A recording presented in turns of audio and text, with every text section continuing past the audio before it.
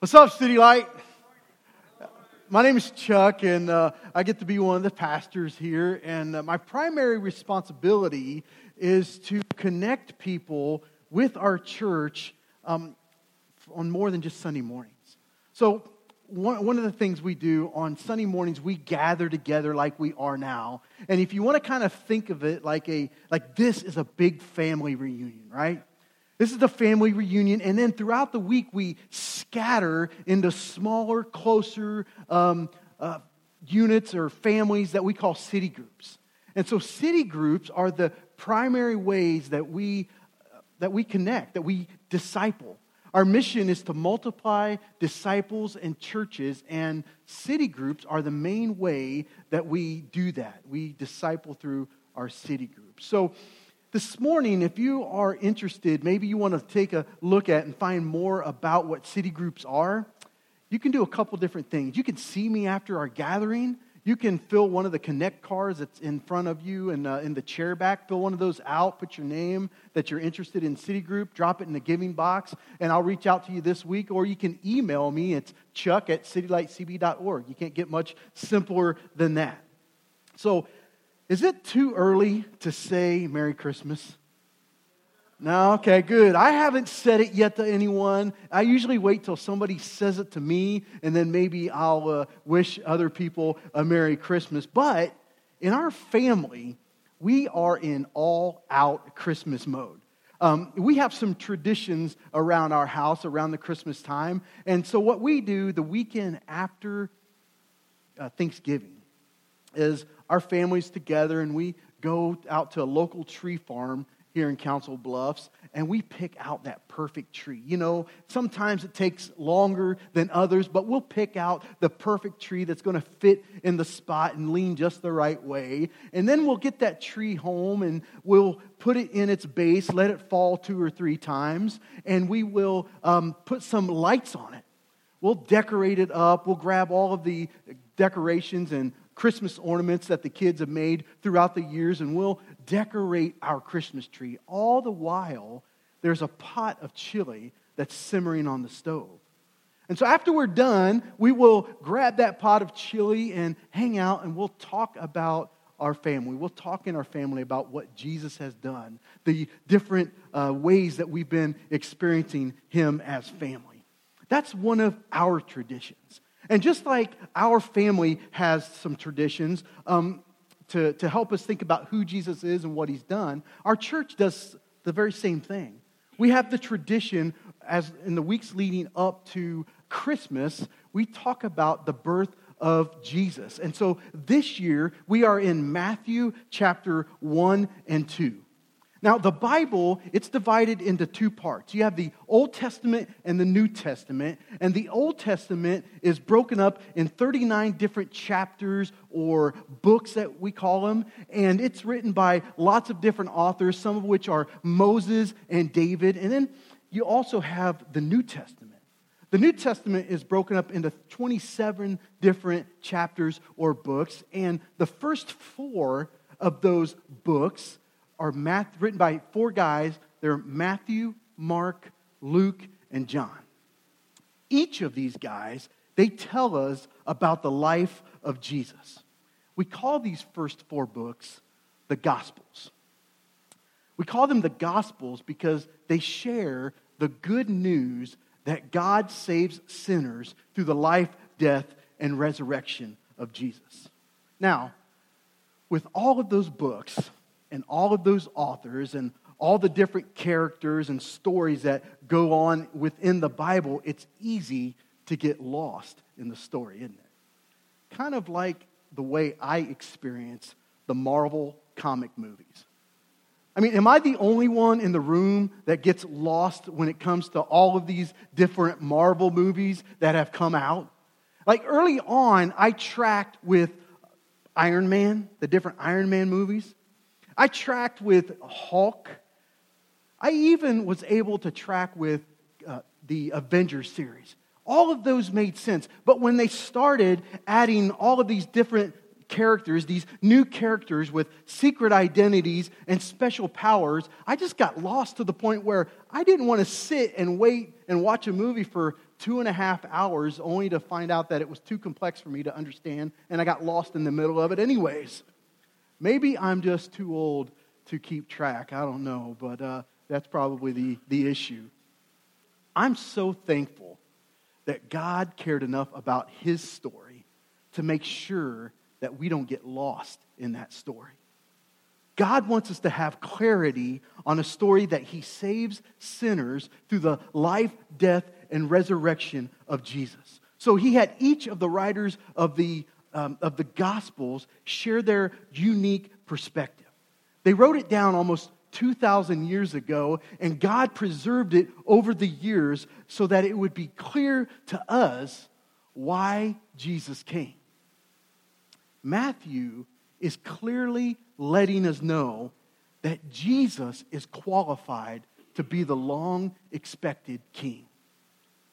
Jesus' family tree, Matthew's letting us know that Jesus' family tree qualifies him to be the king. When he announces that Jesus is king, when he's announcing that Jesus is born, he's saying that Jesus is king. Jesus is the one that we've always hoped for. So, we're going to look at this today in two different parts. Jesus is the faithful king, and He invites us in. He's the faithful king, and He invites us in. So, let's get started.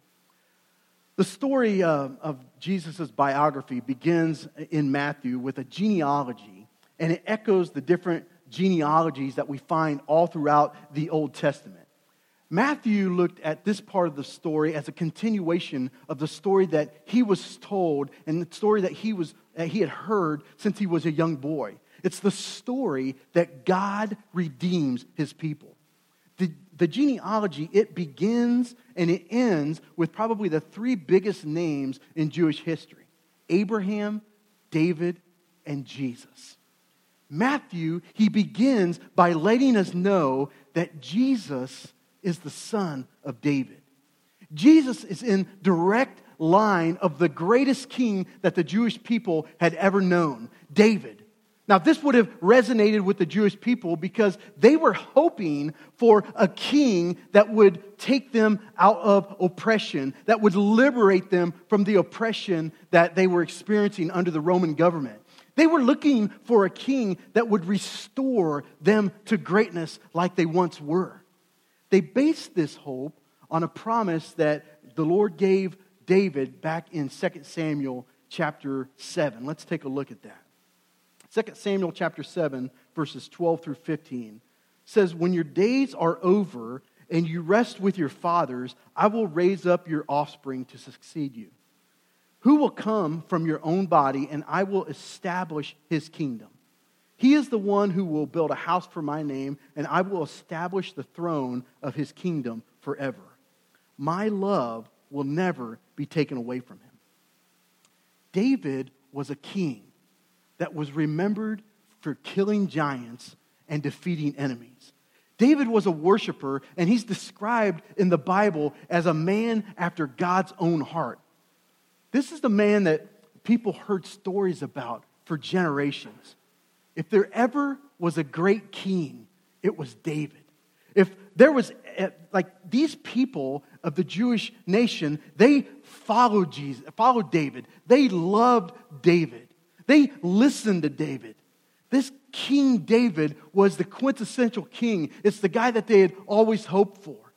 King David, he writes love poems. He sings songs. He worships. King David fought battles, and he was a brilliant king. A brilliant king. But King David, he wasn't a faithful king. He wasn't always faithful. David was also a guy that he arranged an adulterous relationship. And then in order to cover that up, he orchestrated a murder. King David, as great as he was, or as great as he seemed, ended up messing up. All the people who loved him and served him were disappointed. He wasn't the king that they had hoped for. Have you ever been disappointed or let down by a king?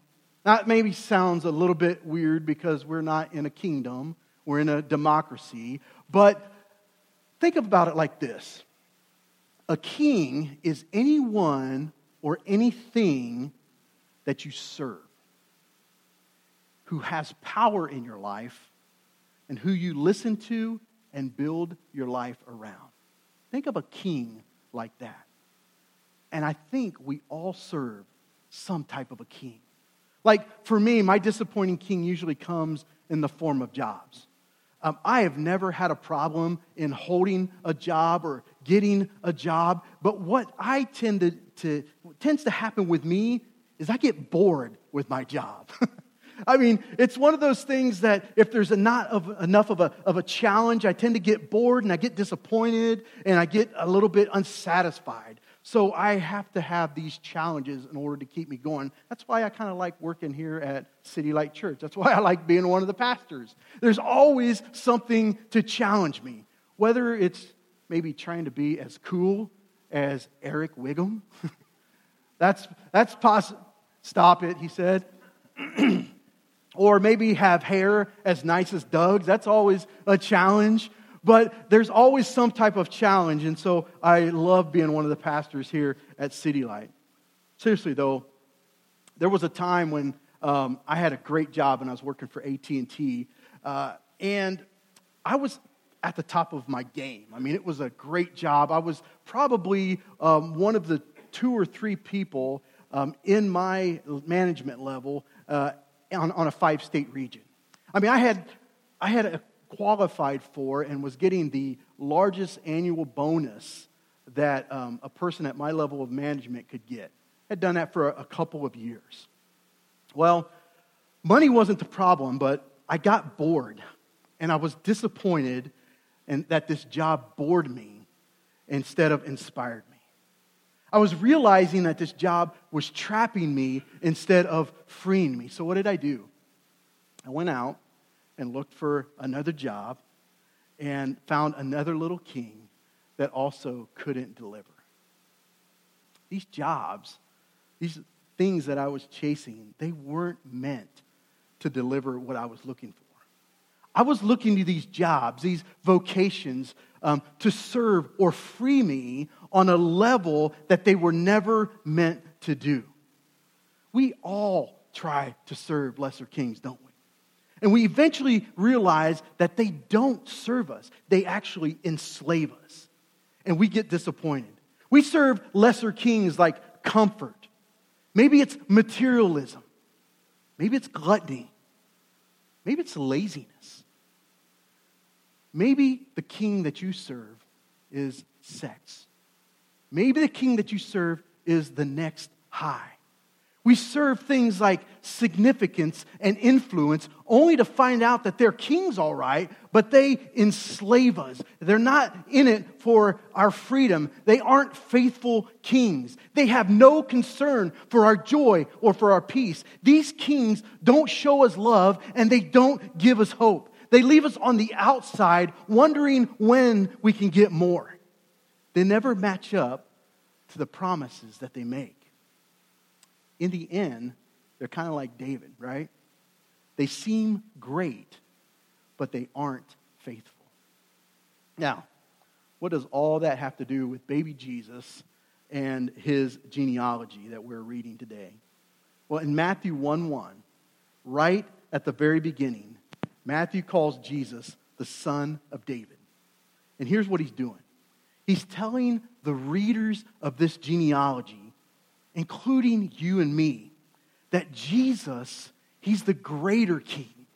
Jesus is better than King David. Jesus is the faithful king. He's more than you imagined a perfect king to be. And we're going to spend an eternity worshiping him. We're going to worship him for the million different ways that he shows us that he's more than we could ever imagine. Jesus is the faithful king. And my friend Craig, he'll tell you that Jesus is a faithful king. You see, it wasn't too long ago that Craig would celebrate this time of year with a party and a bottle and really care less about who he hurt along the way. But this past summer, he met King Jesus. And he chose King chose to have Jesus as his king. Craig was baptized, and now he's trying to figure out what it looks like for him to serve Jesus in a greater way. He found that King Jesus is different from the party king. He's different from the comfort king. He's the faithful king, and he hasn't looked back. Amen? Matthew, he continues by telling us that Jesus is also the son of Abraham. Look back at verse number 1. It says, the book of the genealogy of Jesus Christ, the son of David, the son of Abraham. Now, this would have also caught the ear of the average Jewish person because everyone knew who Abraham was. He was the father of the Jewish nation. And just like David, they heard stories about Abraham since they were toddlers. He's like the Iron Man or the Captain America of that time, except the story of Abraham is a true story. And man, what an incredible story it was. Abraham was this guy that began life as an outsider, but God brought him on the inside and invited him in. In Acts chapter 7, the first ever deacon of the church, his name was Stephen, one of the first ever deacons.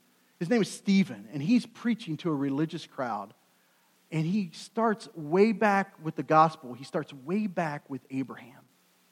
And he's talking about who Abraham is. And in Acts 7:4, he says that Abraham went out from the land of the Chaldeans. Now, the Chaldeans were a people that they worshiped the earth, the moon, and the stars. That's what they looked to for answers. They were like modern day astrologers or maybe palm readers.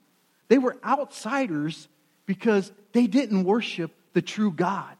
They didn't worship the God of the Bible. That's where Abraham came from. Abraham came from Chaldea. That's what he was born into. He was an outsider. And Genesis 12, it tells us that he was invited in to be part of God's plan. Now look at Genesis chapter 12, verses 1 through 3.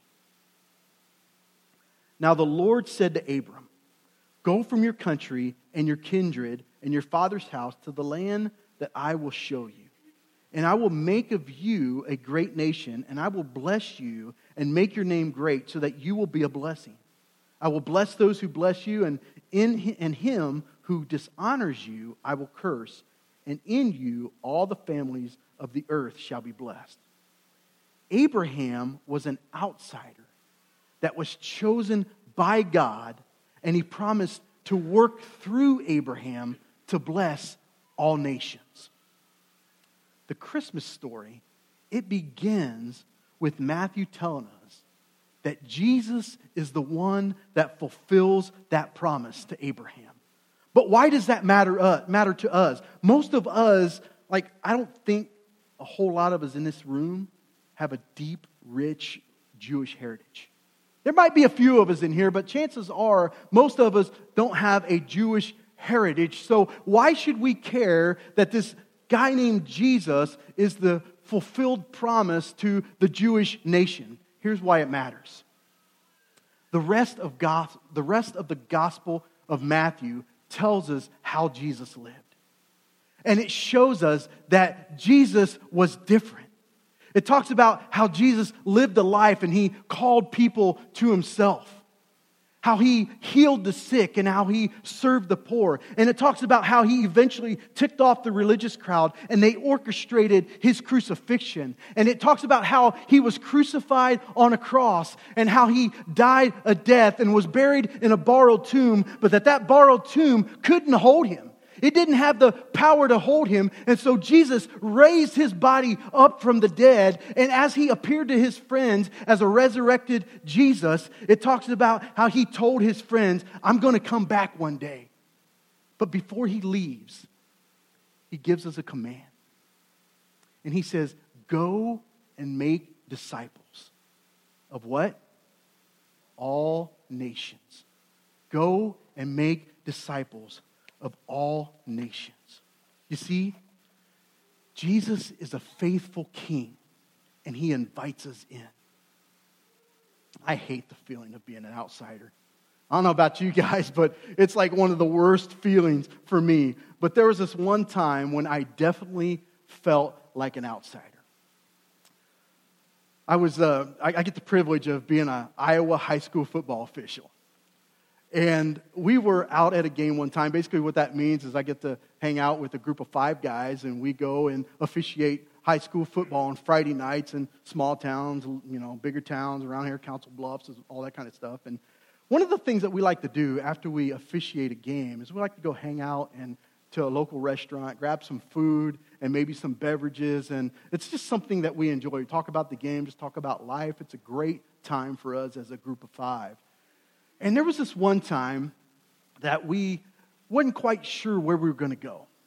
And so I found this place on the internet, and we decided that we would go there. Well, we walked in the door, and it was evident that we were outsiders. I mean, it was like a scene from a movie where you walk in the doors and everybody goes, they just looked at you like you had something on your face or something. It was a bad scene. But we didn't let that bug us, so we ended up finding a seat. Took us a little bit, but we found a seat, and we're sitting there. We're wanting to order some food. And so we waited. And we waited. And we waited a little bit more, only to find out that we didn't think that we were going to get any service to order some food and some beverages. So we did what most of you would do, is we got up and we walked out. It was the strangest feeling that I've ever had to be an outsider in a place that I felt like wanted us to be there. They advertised that they had wings, right? I wanted some wings, but I didn't have any access to these wings. I was confused, and it was one of the few times in my life where I felt like I was in a place I didn't belong, where I was actually unwelcome, and I didn't know why. That's what it was like for me to be an outsider. But what does it look like to be invited in? Maybe this will help. Jen and I, we have 3 kids. We have Brittany, who's 25, and she lives in Lincoln. She's on staff at City Light there and is doing well. And then we have Kyle. He's 22. He's married to Haley. He works for a roofing company, and they go to Providence Church in Omaha, and they're doing quite well also. Then we have Cole. Cole is part of our church here in Council Bluffs, here at City Light. And he's a great kid. He's a local mechanic here in town. And he just got engaged recently. Yes. To a sweet gal named Cheyenne, whom we love deeply. Now, Cheyenne, she had a pretty rough time growing up. Her family became homeless, and she ended up in the foster system. And after moving from foster home to foster home, Cheyenne was placed with a family in Trainer. The mom and dad, Josh and Shelly, they loved Cheyenne through some really hard times. And as they were talking during these times, they felt that the only right thing for them to do was to adopt Cheyenne. And so they approached Cheyenne and they invited her to be a part of the family. Cheyenne accepted that invitation, and she became their daughter. They didn't just want to provide her like a warm place and clothes and some food. They wanted her to be a part of the family. They wanted Cheyenne to be their daughter. Cheyenne was once an outsider. She was in a different family from a completely different place. But she became an insider when she accepted the invitation of Josh and Shelly. That's the miracle of Christmas. Christmas isn't the time of year where we celebrate that Jesus sent us an invitation to join his party. We don't celebrate that he emailed us a link and wants us to RSVP. He didn't send a card in the mail with a cute picture of himself and like a self-addressed stamped envelope so we can let him know whether or not we're going to be there. Christmas reminds us that King Jesus invited us in by becoming one of us. King Jesus, he left his throne, slept in a stable, walked among us, and hand-delivered this invitation to welcome us into the family. Jesus became the king among us, and he died for us. And then by his own power, he raised himself from the dead to show that he's way different than any other king that has ever been before or ever will come in the future. That's why we celebrate this morning. Jesus is the faithful king, and he invites us to be a part of his family. Man, to accept this invitation is as easy as ABC. Have you ever felt like an outsider? Maybe like me, whenever we went into that restaurant? Man, we want you to know that you're invited, much like Cheyenne was invited, to be part of a family. You're invited to be a part of the family, and Jesus paid the cost for you. To accept this invitation is as easy as ABC. You admit that you're a sinner. B, you believe that what Christ did on the cross, he did for you. And then C, you commit your life to him. That's it. ABC. Admit that you're a sinner. Believe that what Jesus did on the cross, he did for you. And then commit your life to him.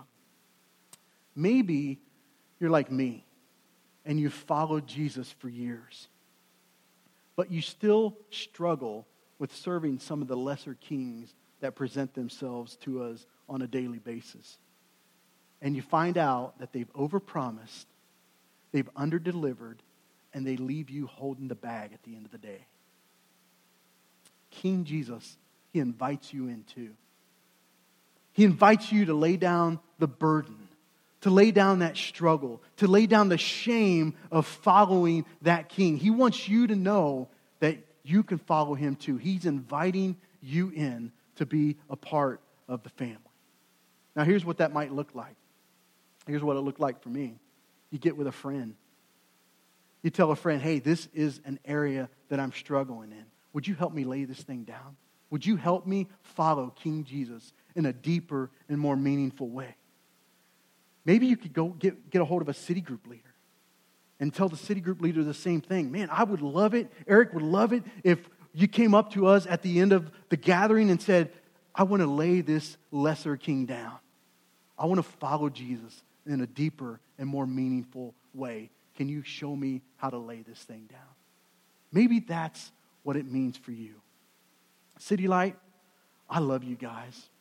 Let's celebrate together this year that Jesus is the faithful king and that he's inviting us to be a part of the family. Let's pray.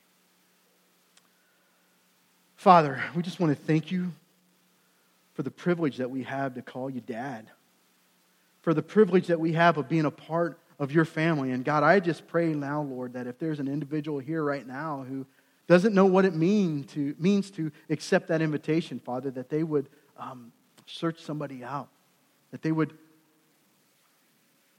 just accept the invitation that you've laid before them, Lord. God, for people who are here who are following lesser kings like myself, God, would you just help us to understand that you're there, that with you we can lay down the shame of following that lesser king. We can lay down the burden of following that lesser king.